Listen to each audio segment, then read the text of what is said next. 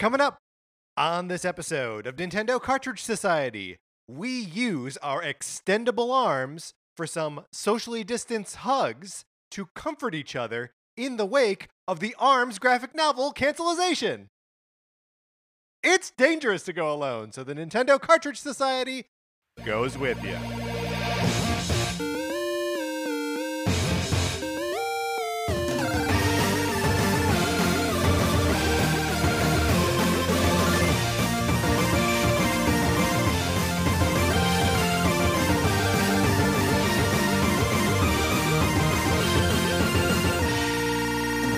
Welcome to Nintendo Cartridge Society. My name is Patrick Ellers, and I'm joined, as I am always joined, by my co-host, Mark Mitchell. We've got a good show for you today. We're going to be talking about the news from the week, including the latest NPD numbers and the announcement of a new Ninja Turtles game. And then on Thursday, we're going to be talking about entry points for Nintendo series. But Mark, in the meantime, how you doing?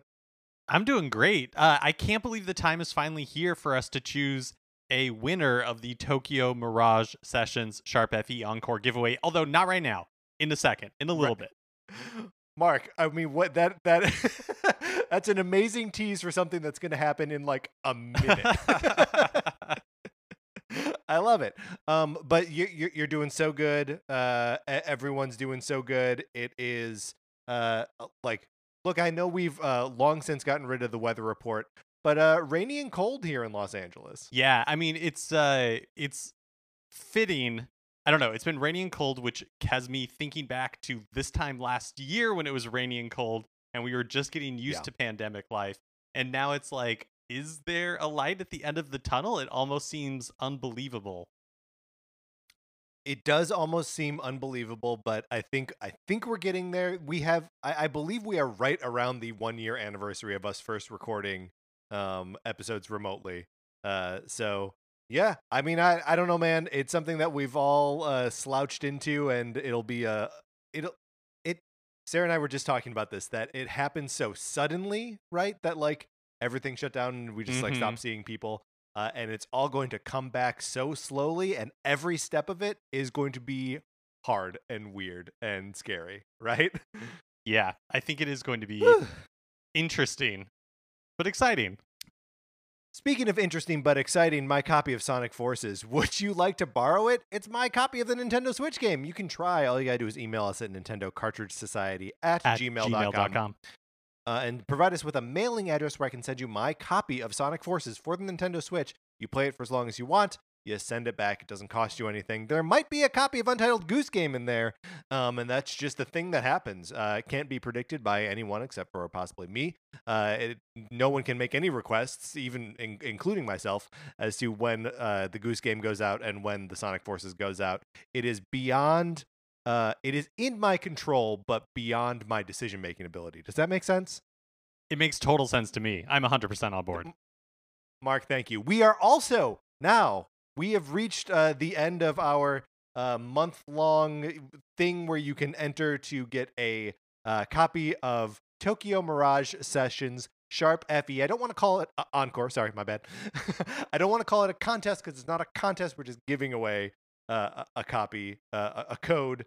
And people did so by writing in, telling us what their Mirages would be. Mirages, of course. Mark, can you walk us through what a Mirage is? Yeah, I mean, it's kind of like a your avatar in battle. So basically, it's like you don't know that you're someone who like can have a connection with Mirages, but then suddenly you do. And I think actually they call you a Mirage Master. I finished playing this game like a little over a week ago, and already it is slipping from my brain like so much like slime. But yeah, so like you're a Mirage Master, and a Mirage is like somebody from a different in the game. A Mirage is somebody from a different universe, who an alternate reality, who imbues you with power. And so it's kind of like your avatar, somebody who would lead you in battle, somebody whose attributes you might take on in battle.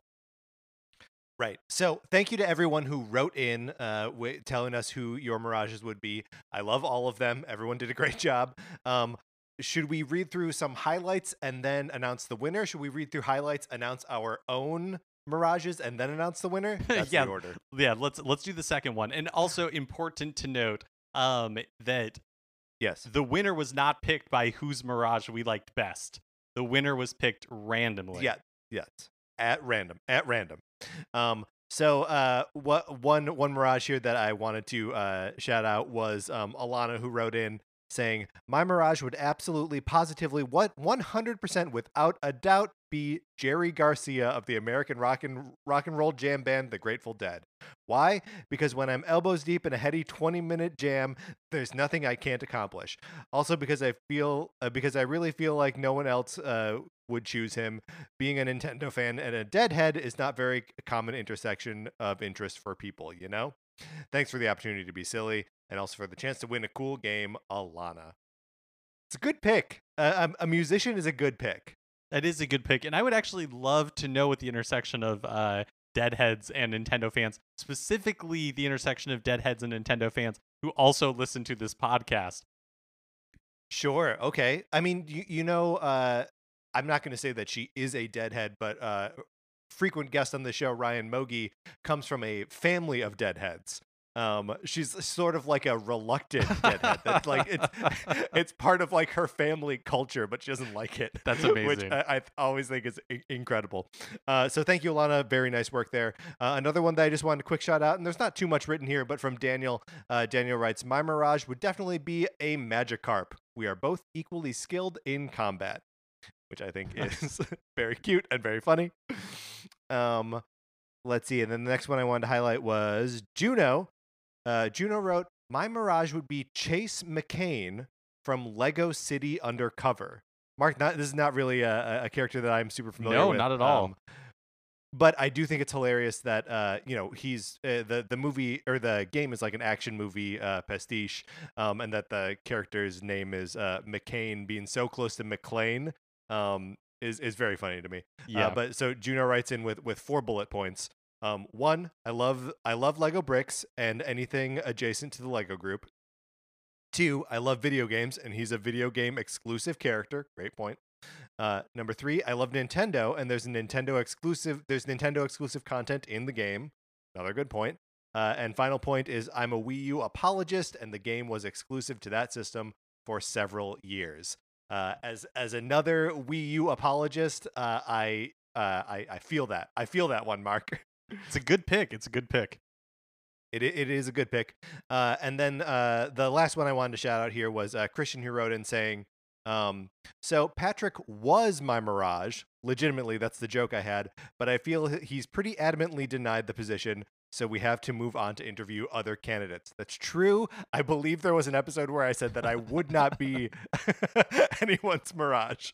That's right. You refused. I've refused. Christian says, a close second for me would have to be Andrew Jackson. He was a president. He got in a duel, was shot in the heart, and still won the duel, and just lived with that bullet in his heart, and then brought a giant cheese wheel into the White House just because he thought it would be fun. That's the kind of power I'd like in a mirage. I mean, the reasoning is sound. I think there's a lot more to Andrew Jackson than just losing a duel and having been shot in the heart. That would maybe make him like a lousy mirage. But worth shouting out, and a fun little bit of U.S. history there. Mark, which of course brings us to the question of who would your mirage be? Yeah. And let me ask you this: have you put any thought into who your mirage is, or is this? Are we? You have? I did think about it. Yeah. I'm coming prepared, and my answer is, I think, very clearly going to be. Oh my god! Oh, Jessica Fletcher from Murder, She Wrote. I blanked for just a second, and it was horrifying. That was so scary. That was incredible. I saw your soul leave your body. That was so scary. Over Zoom. Yeah. Jessica Fletcher from Murder, She Wrote. May I be so lucky to have her confidence, her poise, her cunning. Yep. I mean, and then if I was going to pick a video game character, so I guess I have 2. Like, if we're like, Jessica Fletcher, no. But how about Slippy Toad? Yes. I think Slippy Toad would be from the Star Fox franchise, would be my video game avatar if I was choosing one.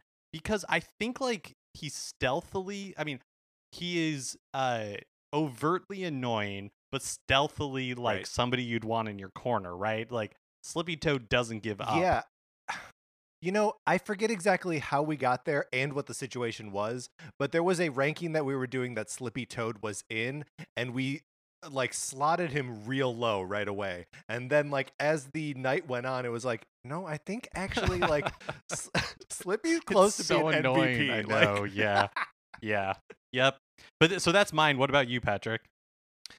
So one thing that I discovered about myself this last week, so we have this plant, it's like a 7 or 8 foot tall Dracaena. It's like a little tree that lives in our apartment, and has had like pretty minimal growth, and it's been here for years, right? Like we've had this thing for maybe 5 or 6 years, um, and just over the last 2 weeks, it started to flower. And so like this giant stem, like a 2 foot long stem with like flowers just like sprouted out of it, and uh put like a really it's very odorous, but not in a bad way, right? Mm. It's just it has a very like planty smell. um and it's something that like is strange, is not normally like I'm not a perfume kind of guy, but just like having this intense plant smell like in the little apartment, I was like, yes, this is maybe like a primordial part of me. So I'm gonna go with Swamp Thing. I'm gonna say Swamp Thing is my is my Mirage. Because also look, Swamp Thing is a scientist. A scientist. I like science. Mm-hmm. I like having a connection to nature. And now, just discovering that I have I also like the smell. I would love the smell of hanging out with Swamp Thing. Well, plus Swamp Thing is a notorious deadhead, so checking all the boxes. That's right. He follows him around on tour all summer. The winner, Mark, the winner of this code for Tokyo Mirage Sessions Sharp FE Encore goes to Jason. Jason wrote in saying that his Mirage would be Kirby. Let me pull up his reasoning here. Jason said, my Mirage would be Kirby. Oh, he does not explain. He says thanks for the contest and the awesome podcast. Again, not technically a contest, I don't think. I believe there are some Definitely laws not. or rules that apply to contests. This is a giveaway. This is a lawless podcast. That's that's right. All right. Congratulations, Jason, on your not win, but for getting this copy, this code. This was super fun. We also had Cindy Jean write in. She said that she was not interested in like entering the contest, but did want to tell us what her Mirage, who her Mirage would have been. She says, when you explained what a Mirage was, I knew exactly who fit the description. Dementio from Super Paper Mario for the Wii. One of the more obscure characters in the Mushroomverse, Dementio is a court magician under the evil Count Bleck. And then there's a part in here with spoilers, which I think I'm going to skip because I don't know. I don't have enough context for that game to know if they're like game ruining spoilers. But the explanation goes on. He is one of my favorite Nintendo characters and deserves more recognition than he gets. He has the powers of inhale, flight, so I guess like Kirby, teleportation, dimension flipping, reality warping, hypnosis, illusions, duplication, and general excellence in magic. He can even create explosions with a single snap and summon what I think are magic shurikens from his fingertips. This all made more dangerous by his immense intelligence and plan-making skills, which greatly exceeded that of the normal Nintendo villain. So, Oh my Cindy gosh. Jean, thank you. Yeah, I mean, he seems like a character that we need to know more about. Yeah, I like think. possibly the most powerful character in the Nintendo universe. Yeah, I mean it's a lot to contend with there.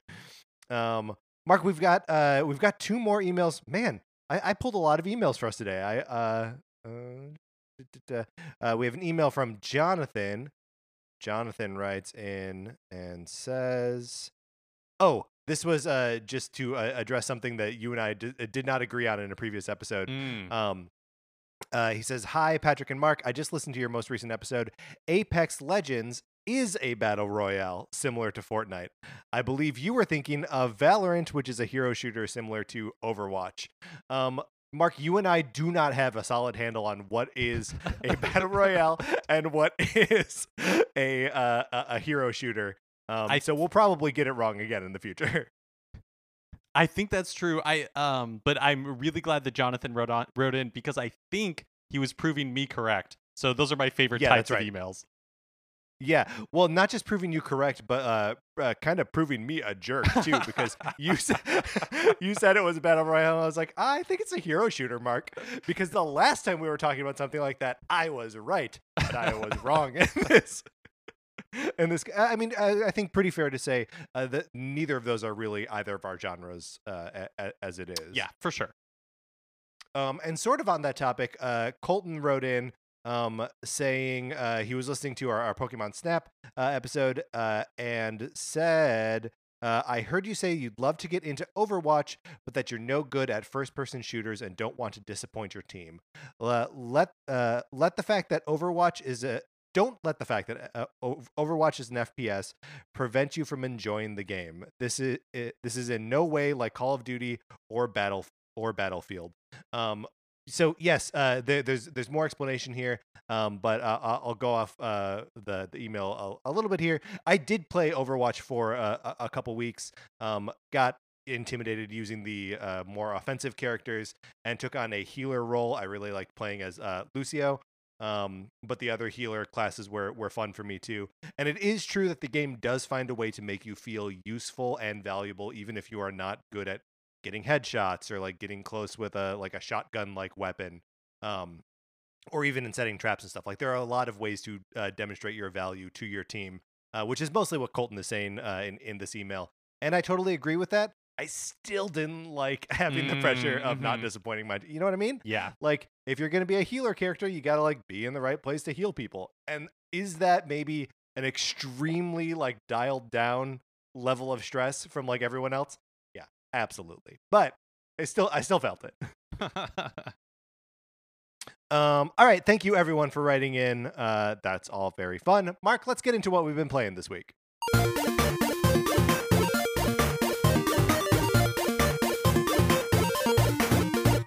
So we got a review code from the publisher of a game that is coming out later this week called Space Otter Charlie, and I played through it this past week, and I liked it. I thought it was a lot of fun.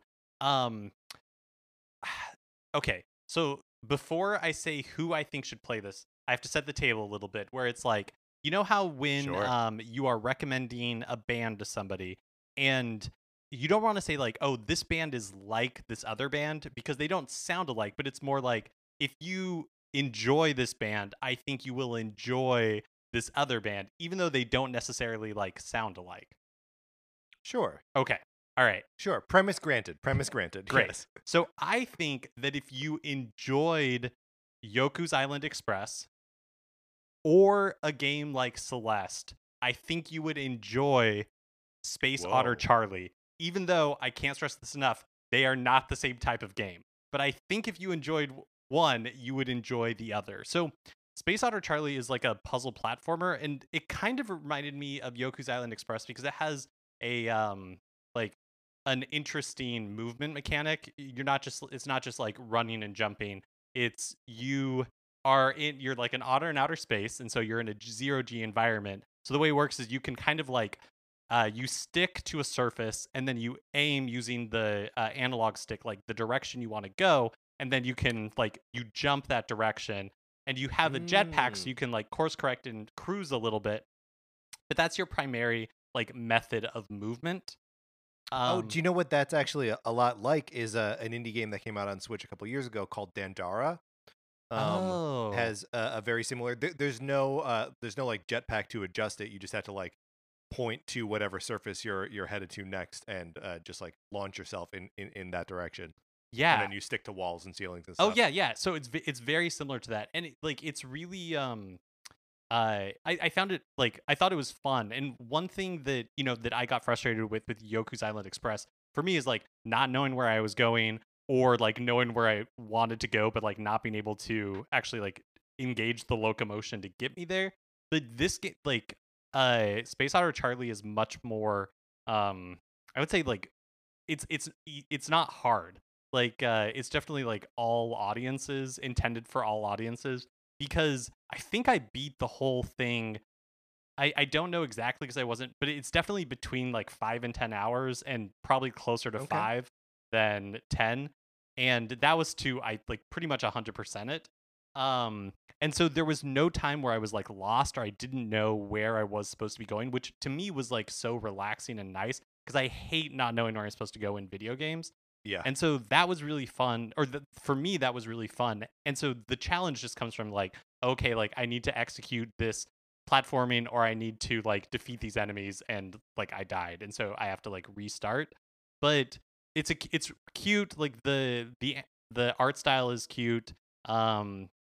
I think like the big thing was just I was surprised when it was over with, because the package that's there is like complete. There's unlockables. There's other animal, like there's weapon upgrades and like upgrades for your armor, and then you are like recruiting sea creatures to live on your spaceship while you guys are trying to find like a new planet to call home.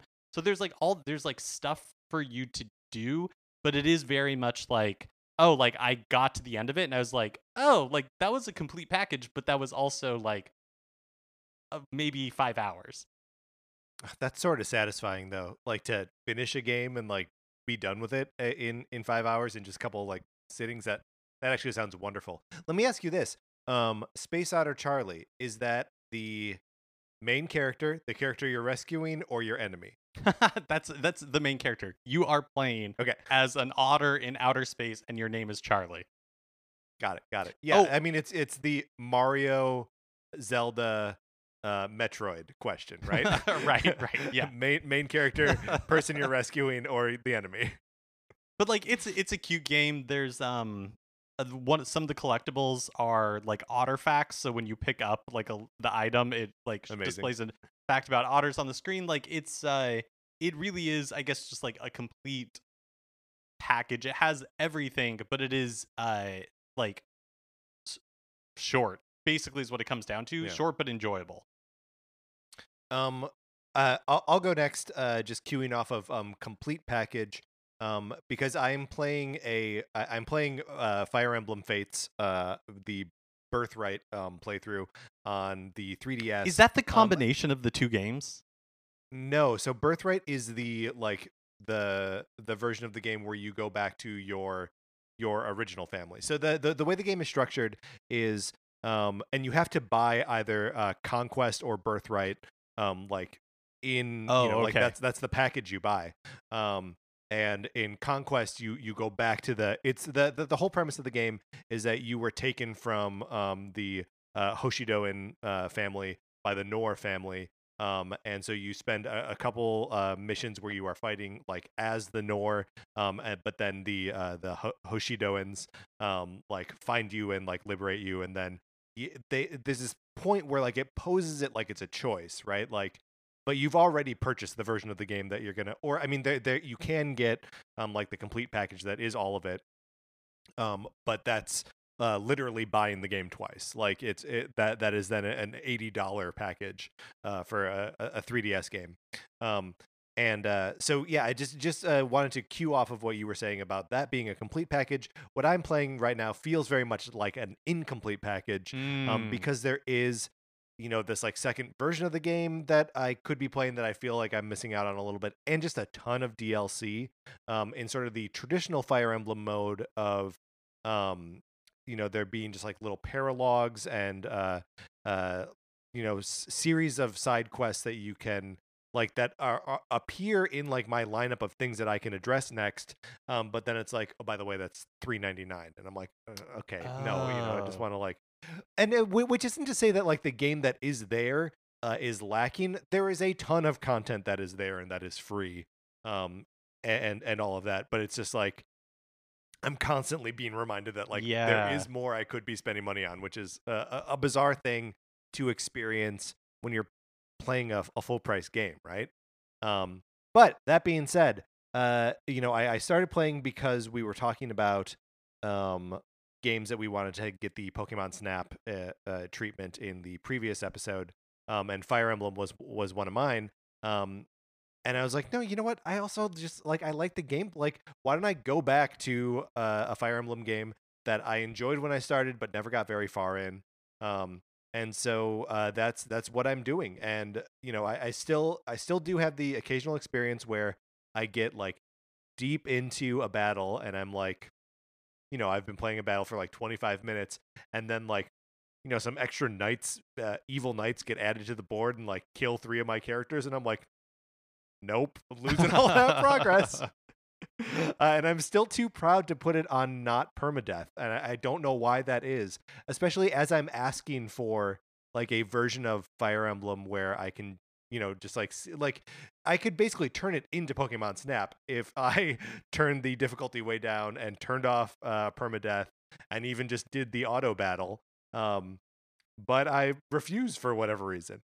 I actually didn't know that you could turn off permadeath in Fates. So could you do that in Awakening too? Like, is it something that's been in the series for a while?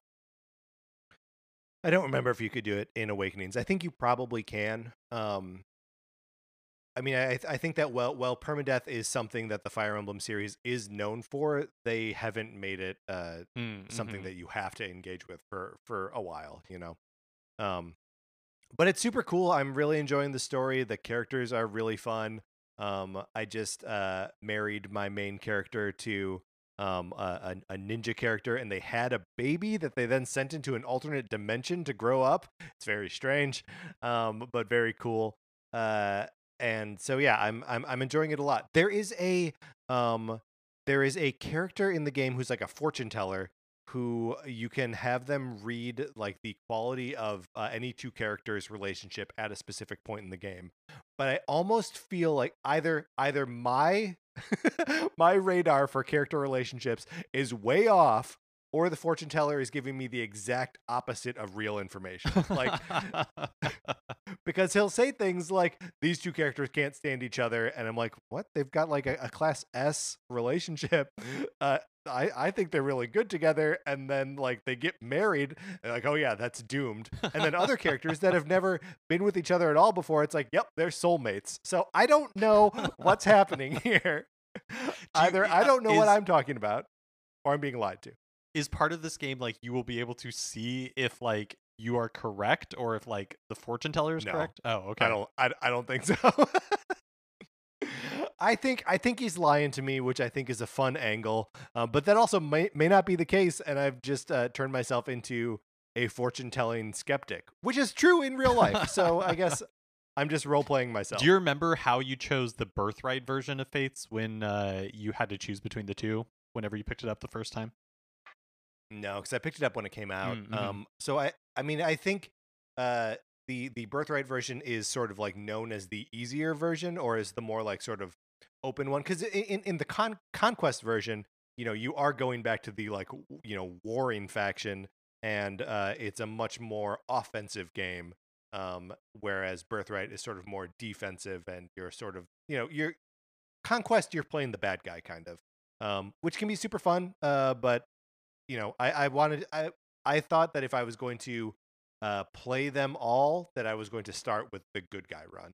I'm kind of glad that they haven't continued this like Pokemon like two versions of the game type thing going on.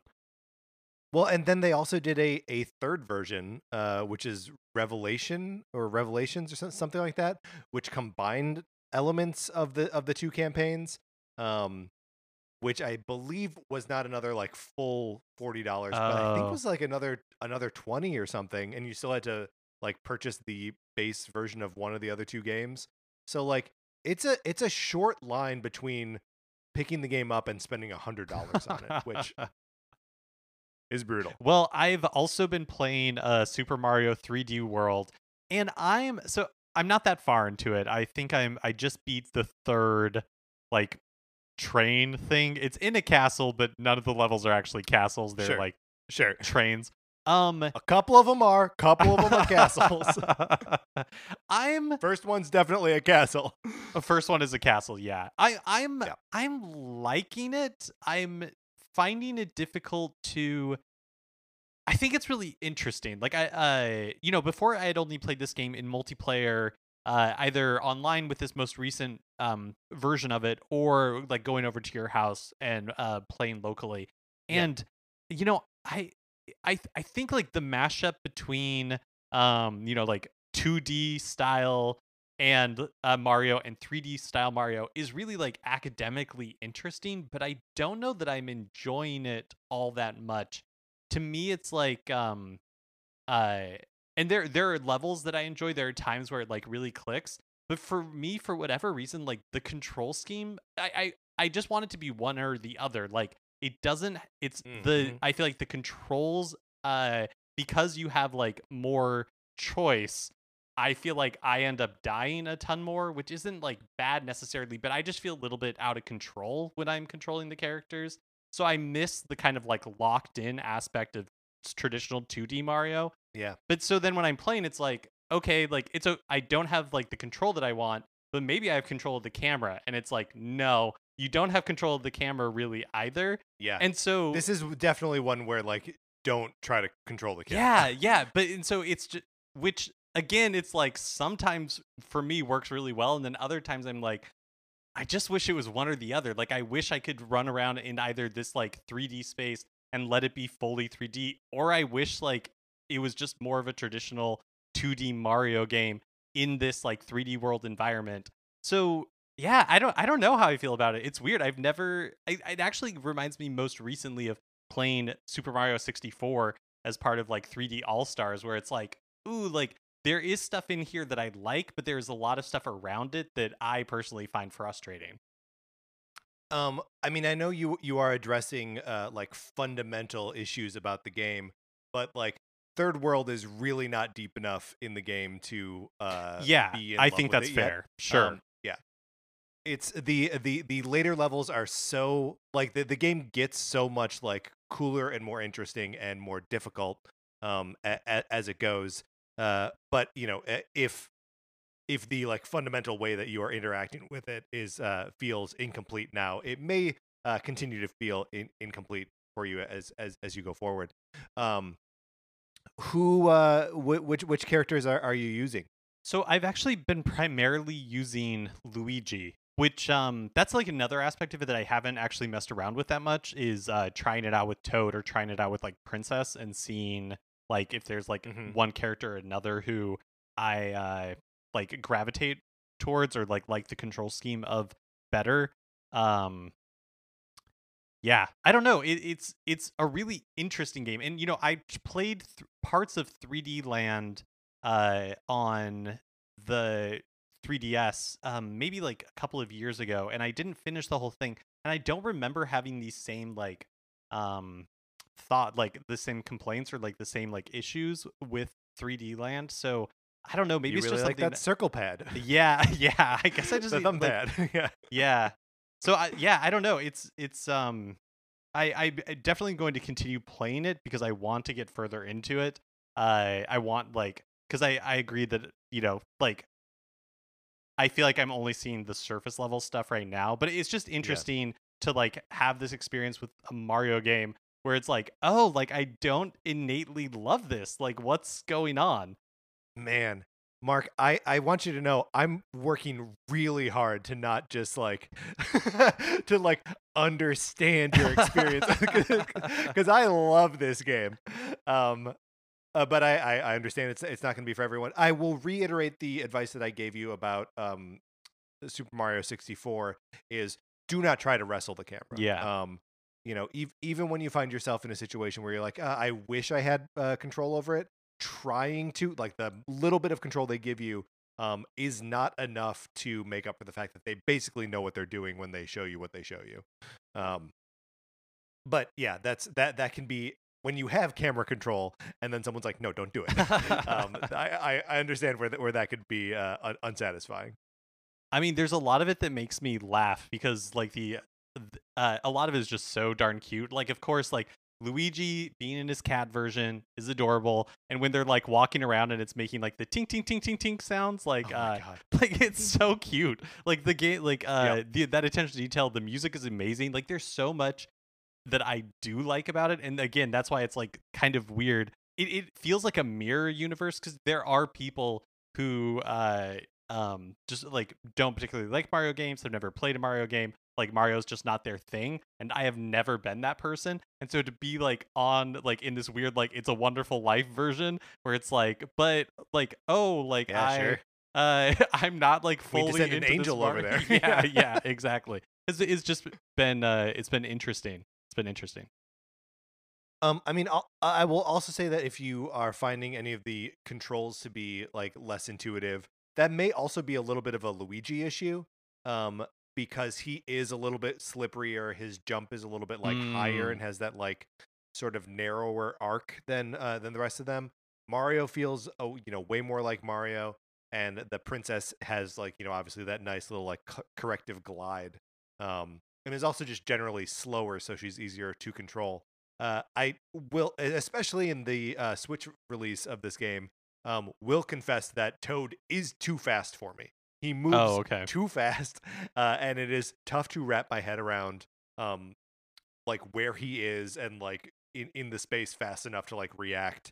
And so I will run off the stage a lot as Toad. Yeah, that's my like main problem. Like it's this weird like Z-axis thing where it's like I feel like I'm falling off the edge all the time, and I think it's because I'm treating it like in some ways like I'm just treating it like a 2D Mario game where it's like, okay, if I make this leap, like of course I'm going to land on this platform because I don't have to worry about like depth, but that's definitely not the case here. Like you're like and I kind of wish at least in these earlier levels, I wish they were holding my hand a little bit more where it's like, no, we're not going to let you fall off the edge. Because I feel like I'm falling off the edge all the time and I'm not getting better. I don't know. Well, as always, Mark, if you need an online buddy to play with, I am always here and always ready to play Super Mario 3D World. Yeah, for sure. We should do that again. All right, well, that's what we've been playing this week. Let's get into the new releases and what we might be playing next week. Today, March 16th, Kingdoms of Amalur Re-Reckoning is released on Switch. So this is an Xbox RPG that is being re-released, and I just thought that was interesting. I've never played this game. I don't know that much about it. But it was like an Xbox RPG that I had never heard of, which I don't know. I just thought was unique. Yeah, I mean, like interestingly enough, there's another release today, which is Stubbs the Zombie, Rebel Without a Pulse, which is also formerly an Xbox game finding its way onto the Switch. Kingdoms of Amalur is sort of like a Skyrim. Yeah, that's like the vibe I get from it. That I know, like I know it by reputation of like it is a game that like people slept on, but is still fun or whatever. I don't know. There's a 0% chance that I get into it on Switch. Also today, RBI Baseball 21 is released for Switch. And then on Thursday, March 18th, Space Otter Charlie, the game I was talking about earlier, is released. And then on Friday, March 19th, Hades, the physical version, is released for Switch. And then also Plants vs. Zombies Battle for Neighborville Complete Edition, which we saw at the most recent Nintendo Direct, is released. This is the first Frostbite engine game on Switch, which is kind of interesting that they went through all the trouble of porting a version of Frostbite engine. Do you think that this means that we will potentially see more EA games that run on Frostbite engine to Switch, or do you think that this was just kind of like a game that they felt matches the Switch's audience, and so that's why they brought it over? I mean, I think that is definitely the latter is definitely the case, but I don't know if it's exclusively the case, right? If that's like the only reason, that maybe they will also be bringing other games that they think the audience will respond to. But I mean, and anytime we talk about EA and bringing games to Switch, like Plants vs. Zombies, like fine, that one makes sense, but it's also like where's the Sims? Like what are we doing here? Like, well, we can have other conversations that start other places, but or that go other places, but why aren't we starting with The Sims? Yeah, no, it's really interesting. Like, because we don't even have a regular tower defense Plants vs Zombies game on the Switch. Yeah. It's this like third person shooter, first person shooter. I'm actually can't remember which one this is. Now this is a battle royale or a hero shooter. We're not sure. Yeah. Oh geez. But I think it's interesting to do all of the work because I was reading an interview on Nintendo Everything with one of the producers or developers of the Switch version of the game, and like they contracted with another studio, I think like Q-Lock or something like that, to help port the Frostbite engine to Switch. So it was clearly not like a simple process, and so to go through all of that for this specific game like is an interesting choice. And so not that I think like like Battlefront or anything like that is going to come to Switch, but it just makes me curious to see like, well, what does the next version of like FIFA look like? Is it the Legacy Edition again, or is it running some version of like Frostbite? Yeah, and like Battlefront definitely, you're right. That does feel like kind of a weird fit, but like I don't know, Jedi Fallen Order would crush on Switch, right? Like if it worked. It barely worked on the PlayStation and Xbox, so maybe that is a fantasy. But yeah, I mean, I don't know. The EA support for Nintendo platforms is always strange to me because it's a real chicken and the egg situation, right? Like they don't bring their best games or the best versions of their games to the Switch, so they don't sell well on the Switch, so they stop bringing games to this. Like I see exactly why it happens, and it's just like, well, okay, maybe we can just get those games on other platforms. And then also, Square Enix is having a sale on the eShop right now. And when I was looking at the list, I had to stop myself from like buying some of these games, not because I have any intention of playing them anytime soon, but I just felt that like collector's need where it's like, but then I would have all of them. Like Collection of Mana is $20 instead of 40.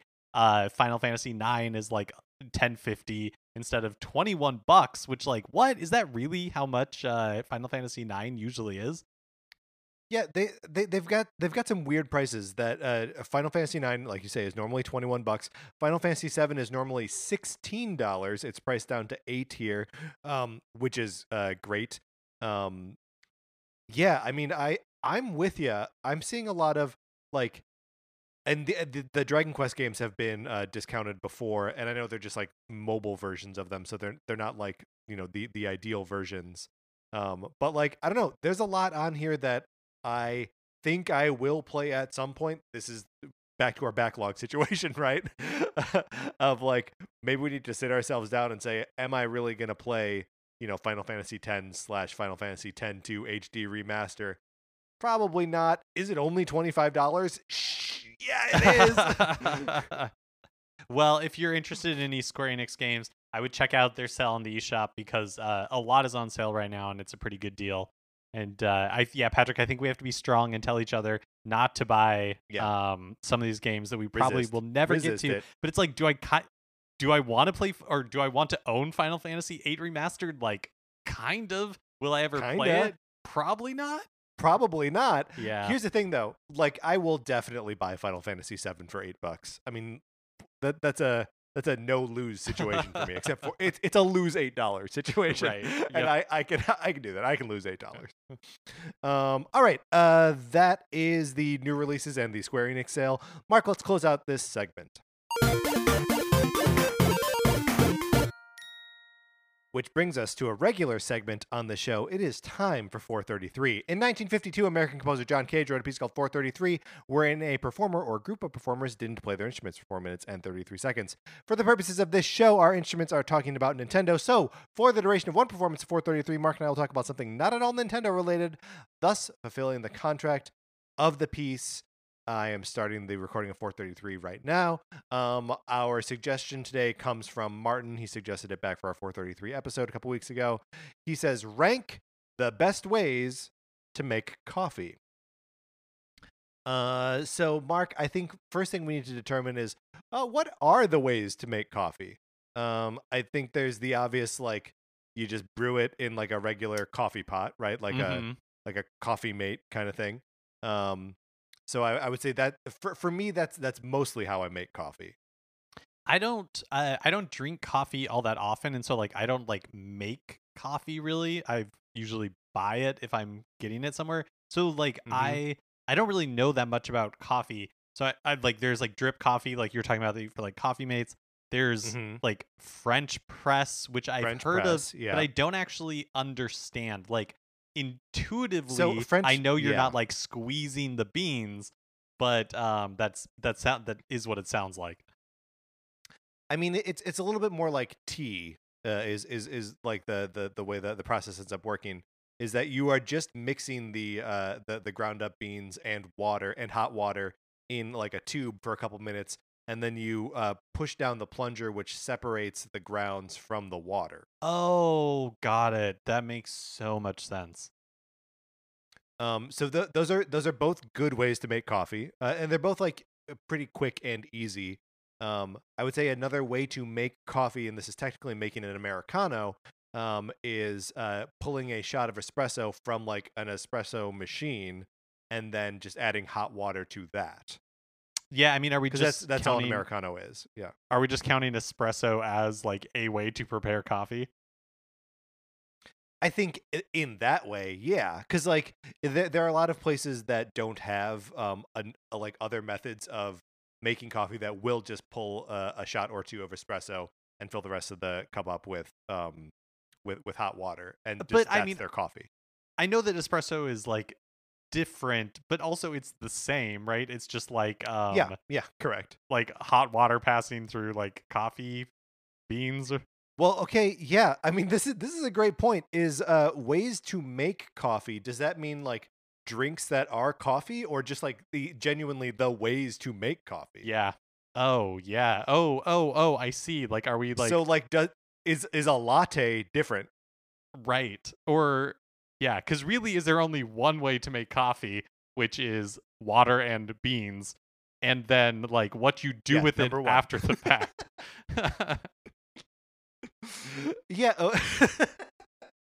Yeah, ooh, I mean we've got ourselves some like existential coffee questions here. And the thing is that, like what I thought we were going to get to was to the uh you know from espresso, French press, or drip coffee. Got it. That Got those are it. like Okay. the Okay. three big ways to make coffee. And then each of those has the variation of, do you grind the beans, use the grounds right away, or are they pre-ground, or do you like grind them up a couple days in advance? Like, do you buy full bean, or are you so I think each one of those has both variations I in think there. let's just stick with ranking drip, espresso, Hmm. and French press. I think that is our clearest shot to victory. Okay, great. So I think, look, I love the way an Americano tastes. I love the experience of an Americano. No one has oh, we're missing the pods. Um, Oh, of course. you Yeah, know, yeah, you're right. Yep, Keurig, yeah. like a Keurig What are machine. those called? A Keurig, yes. Yeah. So we gotta throw Keurig on there. Um, my least favorite in in both drinking the cup of coffee and in making it. I find the process to be a little intimidating, and I hate how much waste it makes. Well, I mean, it's definitely I get the appeal for somebody like me who's not a coffee drinker. I don't have like a coffee machine at Right. home or anything where it's just like, yes, like let me just pop this pot in and like boom, go, like coffee magically appears. I definitely get like I understand the appeal. Um, okay. I regret to inform you that our recording of 433 has ended. There was no applause at the end of it. So I guess we'll never know. We talked about how to make coffee. I think the gist of it came across. Yeah, I think that's right. So we were accompanied today by a pianist named Joanna Gamma. I apologize that there was no applause at the end of this, but I just wanted to shout out that I think this is the first time we've used this recording. Um, one of the 6 comments on this video is, "Why is it called 433?" Obviously not a listener of Nintendo Cartridge Society. All right, Mark, let's get into the news. We'll break out the abacus because it's time for some sales data. That's right. The NPD Group's U.S. sales data for February 2021 was released, and the Nintendo Switch was again the best-selling hardware platform in both units and dollars in February. They also report that unit and dollar sales of Nintendo Switch hardware in February were the highest for any hardware in a February month since the Nintendo Wii in February 2009. Very good. And total lifetime dollar sales of Switch hardware are now higher than the Nintendo DS. So this is where it gets like a little weird because the NPD Group now reports things by revenue, like like dollar sales instead of units sold. So as far as like actual hardware moved, I think the Switch for like as far as Nintendo consoles go, the Switch is only behind the Nintendo DS, the Game Boy / Game Boy Color. Nintendo like groups those together for whatever reason, and the Wii. And the Switch has sold about 80 million units right now, so has about 20 million more to sell until it passes the Wii, which has sold about 100 million. So like potentially this next year, which is super crazy. Well, so wait a minute. It is still behind the DS in terms of unit sales, Yeah, right? totally. It's just by dollar sales that is overtaken. Yes, exactly. Yeah. Which obviously the DS was way less expensive than a Switch. The still the base model of the Nintendo Switch, the one that is mostly available, is still $300. Yeah. As far as software goes, Super Mario 3D World plus Bowser's Fury was the best-selling game during the reporting period.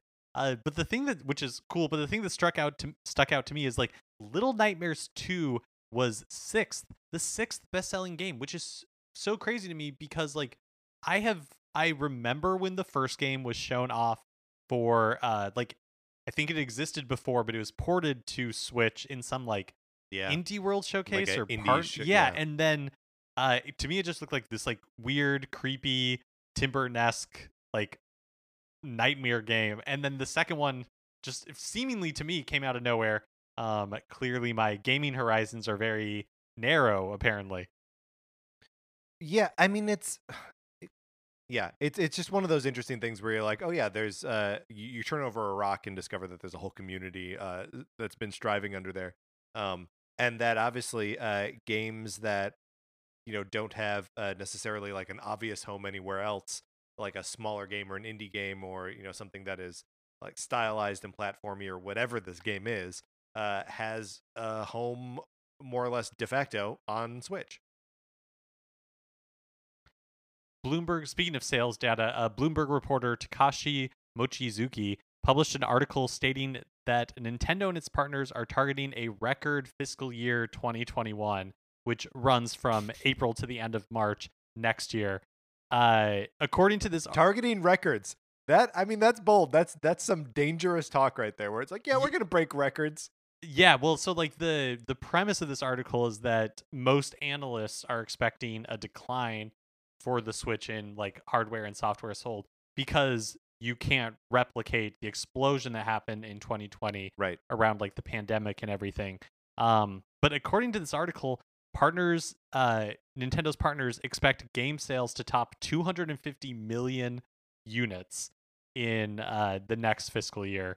So the article says, quote, a series of marquee game releases is expected to drive software sales next fiscal year to 250 million units, far more than the record 205 million units forecast for the current year, according to the partners and suppliers, speaking anonymously as the plans are not public. So a series of marquee games. I mean, that is obviously intriguing as all get out, because like right now we don't know what those marquee games would be, other than I guess we have a Pokemon remake coming out. We've got this Pokemon Legends, which is due out early next year, which will probably be within this financial year. So that tracks. I guess maybe Monster Hunter, possibly definitely two Monster Hunter games, Monster Hunter Rise and Monster Hunter Stories 2, are both in that. But that still feels to me shy of like I don't know, and maybe this is just me hyping myself up, hearing multiple marquee titles. That gets my blood boiling, Mark. Like that Yeah, gets me no. like I'm excited. Well, okay, if we want to read too much into things, here's another quote from it Let's do it. saying, software developers similarly are prioritizing the Switch for their upcoming game releases as the console is almost certain to surpass the 100 million units sold threshold, assuring a large audience of potential customers. So, does that mean that third-party Yeah. games are in the mix as marquee titles as well? Yeah, that's interesting. Well, and so maybe this just comes down to a numbers game, that there simply are going to be more Switches in people's homes through the 21-22 fiscal year than there were in the 2021 fiscal year, right? That they have more or less solved the availability problem, and people are actually able to buy them and therefore buy more games for them, especially in a year where the Xbox Series consoles and the PlayStation 5s are still hard to get. Yeah, yeah, that could totally be true. I mean, there are some like tantalizing rumors out there for third-party games that haven't been revealed yet that are supposedly coming this year. Like, there is supposedly a major Resident Evil title that is coming, like at least initially exclusively for Switch, to be revealed after Village is released. That's going to be like its own thing, and so like that is potentially, as somebody who enjoys Resident Evil, like that's potentially very exciting. So I mean, like, is Breath of the Wild 2 something that could come out this fiscal year or next fiscal year? Because like you said, the financial year goes until the end of March 2022. So even if Right. like Breath of the Wild 2 didn't come out this fall, what if it came out in March, like early March, like the original Breath of the Wild did? So I don't know. The all of this is like very tantalizing, especially after we just got this major Nintendo Direct that didn't really tell us much about, Nintendo's year. I mean, Yeah. I guess that's not fair. It did tell us quite a bit of like the first half of it, but anything after June is pretty much still a mystery. Yeah. Yeah. I mean, it is so interesting. Like they're obviously holding, not obviously, but it is my theory that they're holding more Zelda announcements until after the Skyward Sword actually comes out, which I Mm-hmm. believe is July, right? Yep. Yep.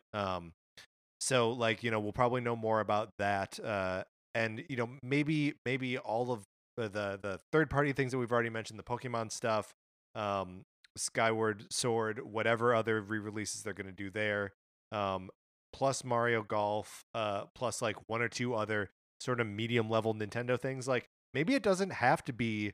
Maybe we don't need another like mind blower for this to be like a really good year for Nintendo, right? Like we may be overvaluing a Mario Odyssey or a Breath of the Wild or an Animal Crossing or even a like Fire Emblem 3 House, like it may not need to be some like catastrophically big game. Yeah, I think that's true. You could potentially get there with like a number of like triples instead of trying to hit like a grand slam. Yeah. So yeah, I mean it'll be interesting to see. Again, it feels very much like the way this article is written, it does not feel to me that the author of it like knows what these big marquee releases are necessarily. Just that people are talking as if that is the reason why these games are going to be released. So it feels like speculation on both sides. As far Yeah. as hardware goes, the article basically notes that like a Switch revision is coming later this year, and they base that on the reporting from Bloomberg News. So, so the article says that the hardware will match 2020 or potentially rise. Again, those are big goals. Like Switch in its Yeah. like man, I guess this is its fourth year. Yeah. Yes. Well, yeah. Started 2017. So this, yeah, fourth year. Yeah, Yeah. is just like hitting its stride and could have like a like huge year. Like it's kind of crazy. Like back in February when the president of Nintendo was like, "Yeah, we think the Switch is at its mid life cycle point." It's just kind of nuts to think about that. Yeah, it has been out for so long, and it really still feels fresh. Like it feels like it's just Yeah. barely beginning to take off. Yeah, it feels like it is still a vital platform.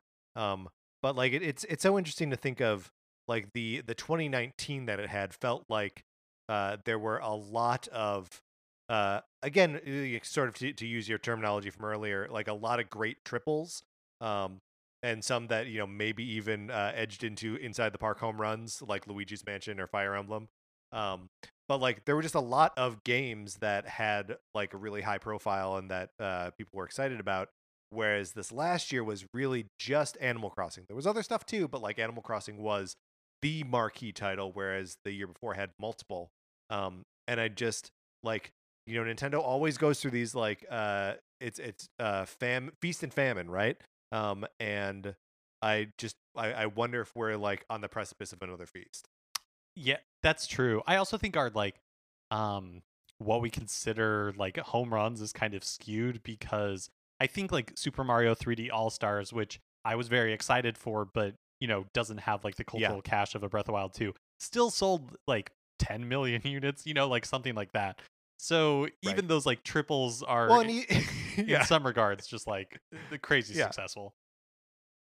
I mean, even Pikmin 3 Deluxe sells over 1 million copies. So, like, what do what do we know? Yeah. Back in 2017, Dark Horse announced a partnership with Nintendo to publish graphic novels based in the ARMS universe, and they were originally planned to debut in fall 2018. There was even a sampler that was published for Free Comic Book Day in 2018, but obviously those didn't actually come to pass.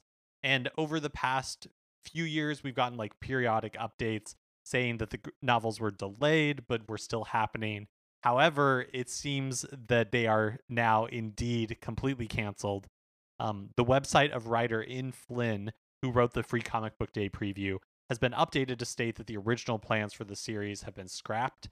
Dark Horse hasn't shared anything official, but at this point, it seems like the ARMS graphic novel universe killed in the crib, never going to see the light of day. Yeah, and I mean that while we don't have anything official, like hearing something from Ian, he's currently writing on the Sonic the Hedgehog comics, and has been doing so for a while, and I mean all of which is to say is that he is a good like herald or like shepherd of IP. He knows what he can say and he knows what he can't say. He knows when something is still sort of alive and he knows when something is dead. So if Ian Flynn is telling you, yeah, the original plans have been scrapped and can't elaborate on what's coming next, probably means it's dead in the water.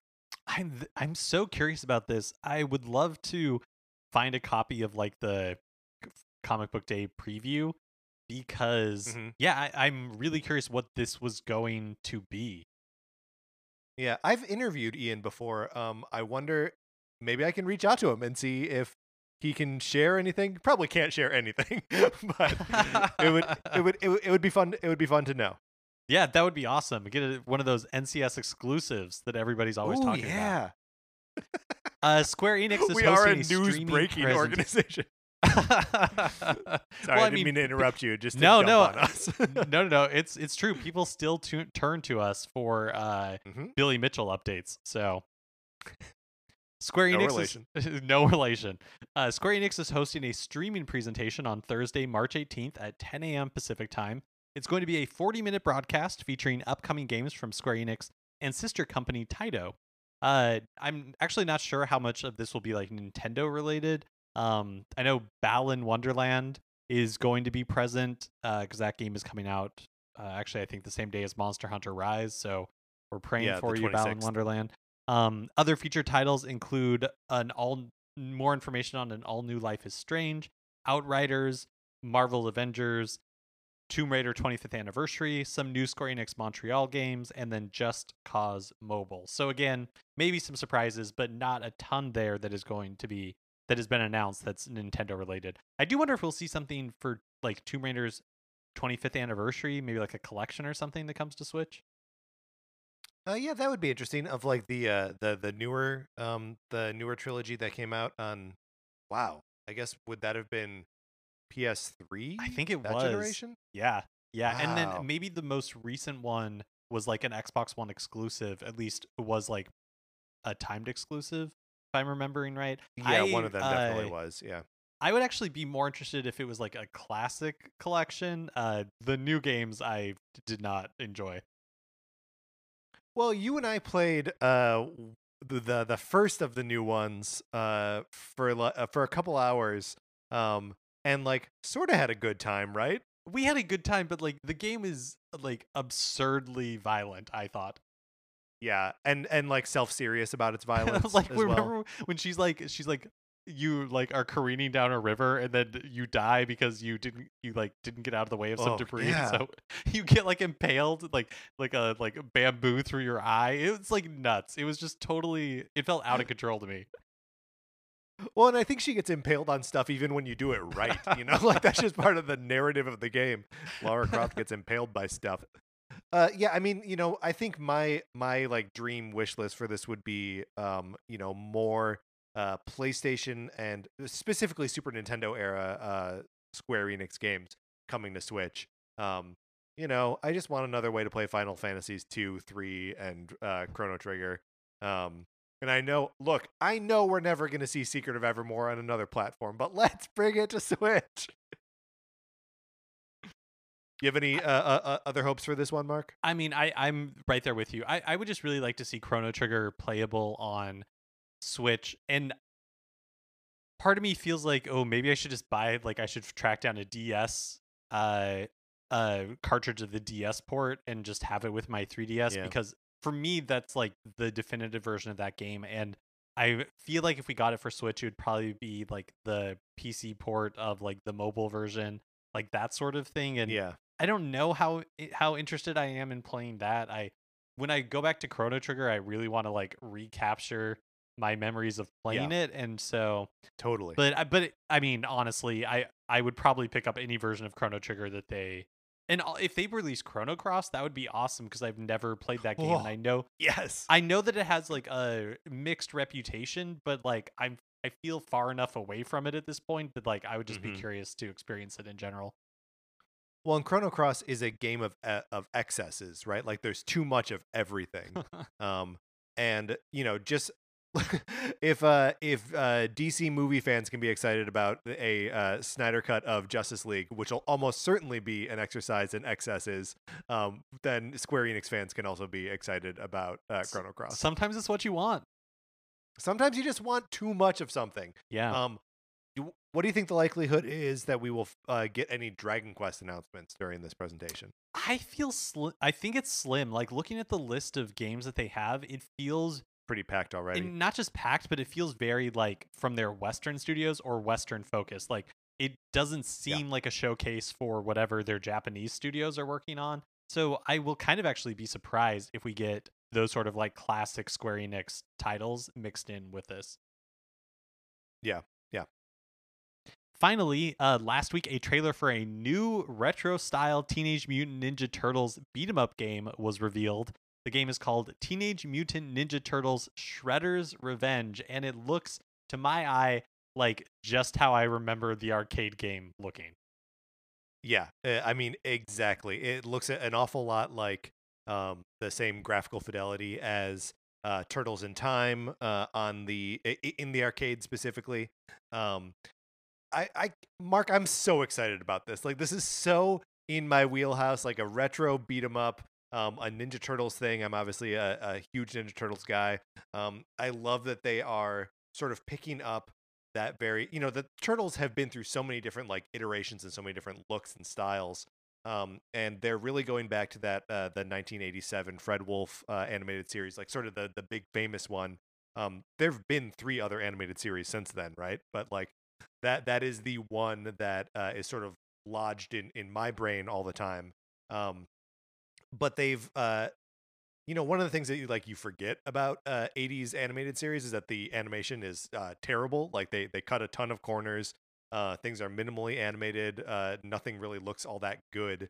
But like they really animated the heck out of these characters. They've sort of like slimmed their bodies a little bit to like give them a little bit more, make them look less like just weird circles on the screen. Mark, did you see this the gif of all of them running, of all 4 turtles running at once?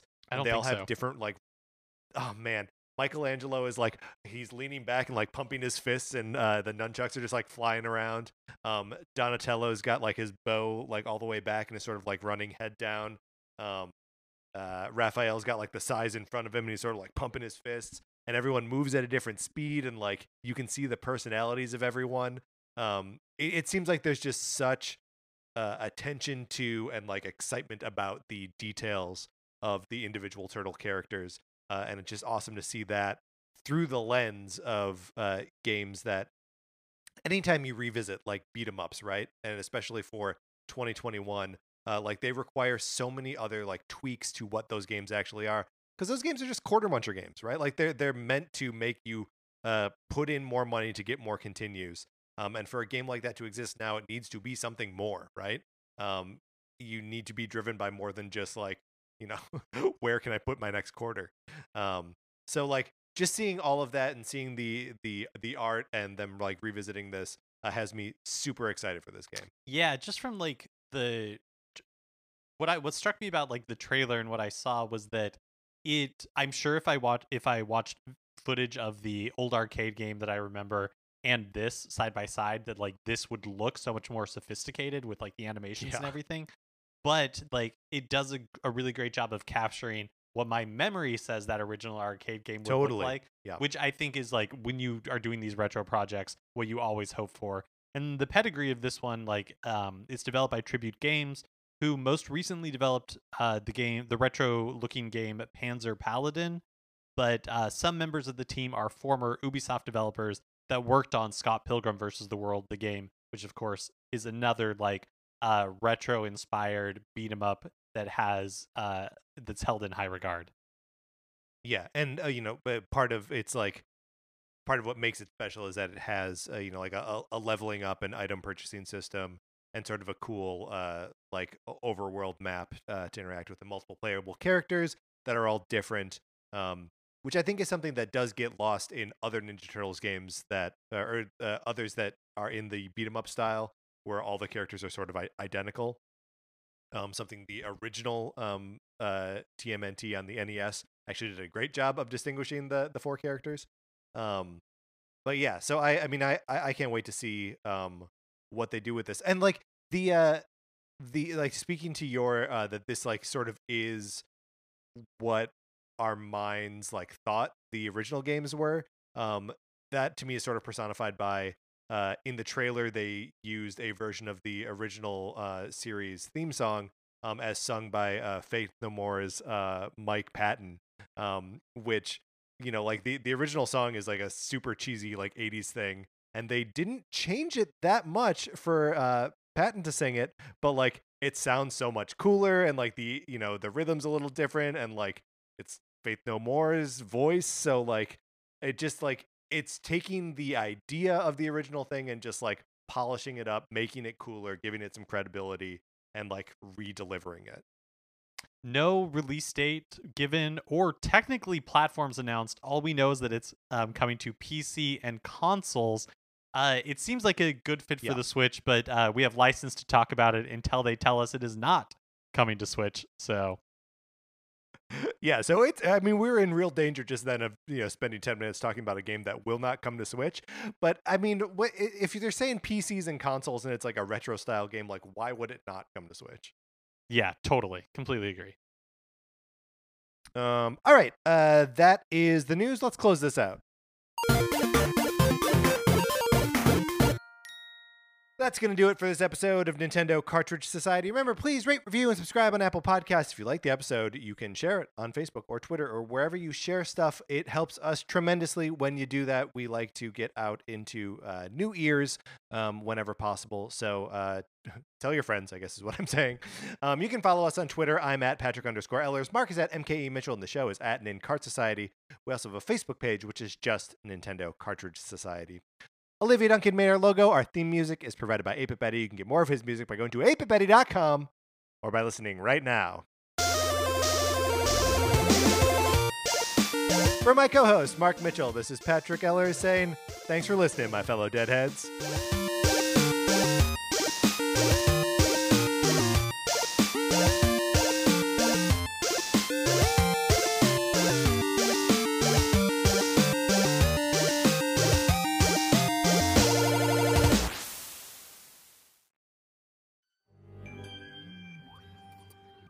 Ever wanted to hear from the neighbor at 9 Cloverfield Lane? Or what if I told you that Dr. Loomis's worst patient wasn't Michael Myers? I'm Adam Peacock, host of the podcast My Neighbors Are Dead. Join me each week as I talk to the lesser-known characters from your favorite horror films. Each week is an all-new, fully improvised journey into the unknown, featuring friends and luminaries from the worlds of comedy, horror, and beyond. New episodes every Tuesday on Campfire Media. Subscribe now on Apple Podcasts or wherever you listen.